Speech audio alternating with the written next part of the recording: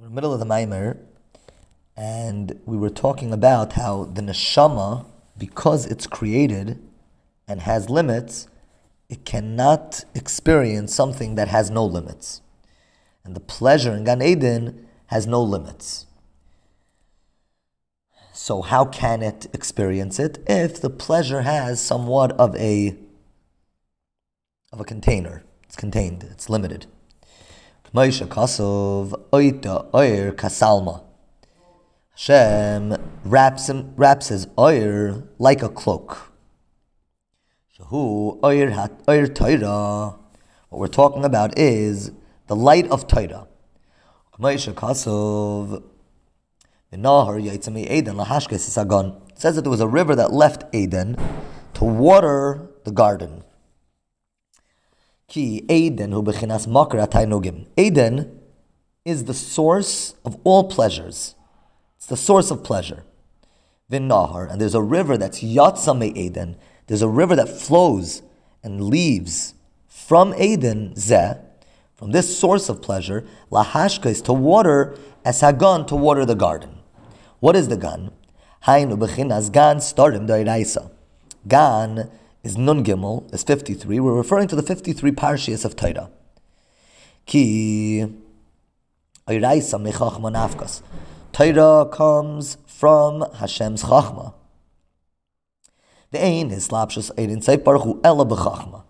We know that Ein Sof, which in very short means obviously the infinity of Hashem, but more than that, Hashem is in his truth, in his infinity, knows the truth, which is that Ein Oid Milvade, that only He exists. That's the MS.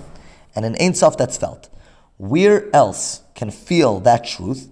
That's in Chachma. That's the first level of Atzilos, which is called Chachma. Chachma is that ability that can accept such a truth. In general, Chachma in the person also is that openness to truth. So Ein Sof, which says, Ein Oid Milvade, which is a truth that anything else that exists cannot accept.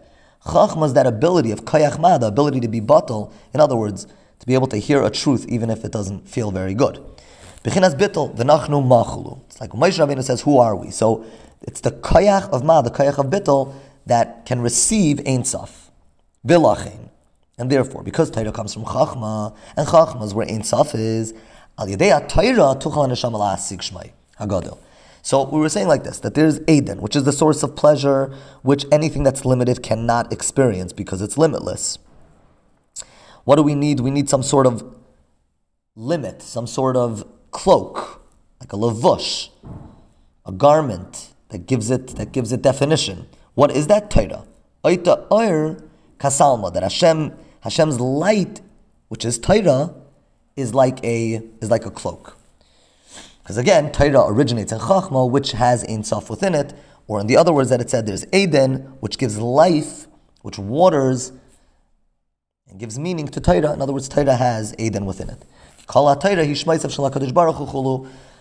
is really just names of Hashem. In other words, within Torah, you can grasp Hashem himself. But Torah is something that one can grasp because it's limited and it's understandable. Chazal tell us on a pasuk.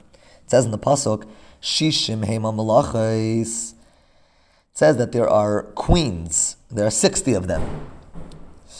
So Chazal tell us, what's that referring to? Elu Shishim Mesechtes. This is referring to the 60 Mesechtes. Ushmain and Pilagshim. Then it says, further in the pasuk, it says that there's 80 concubines, secondary wives. Elu HaBraisis. That is the Braisa, which is not the Mishnah, which is outside of the Mishnah, like Bar, like we spoke about in many Maimarim. But it's also Torah. Va'alamais, which mean young children or young girls. Ein Mispar, that's what it says in the pasuk as well, which is really, according to Pshat, it's talking about the Yidden, the Avraham, Yitzchak, Yaakov, and all the other Deiris that are all like wives and Pilagshim and like Alamais. So it says Alamais Ein Mispar. So Chazal tell us Elo HaHalachis. These are the halachis of Torah. That there's no limit, there's no number to them.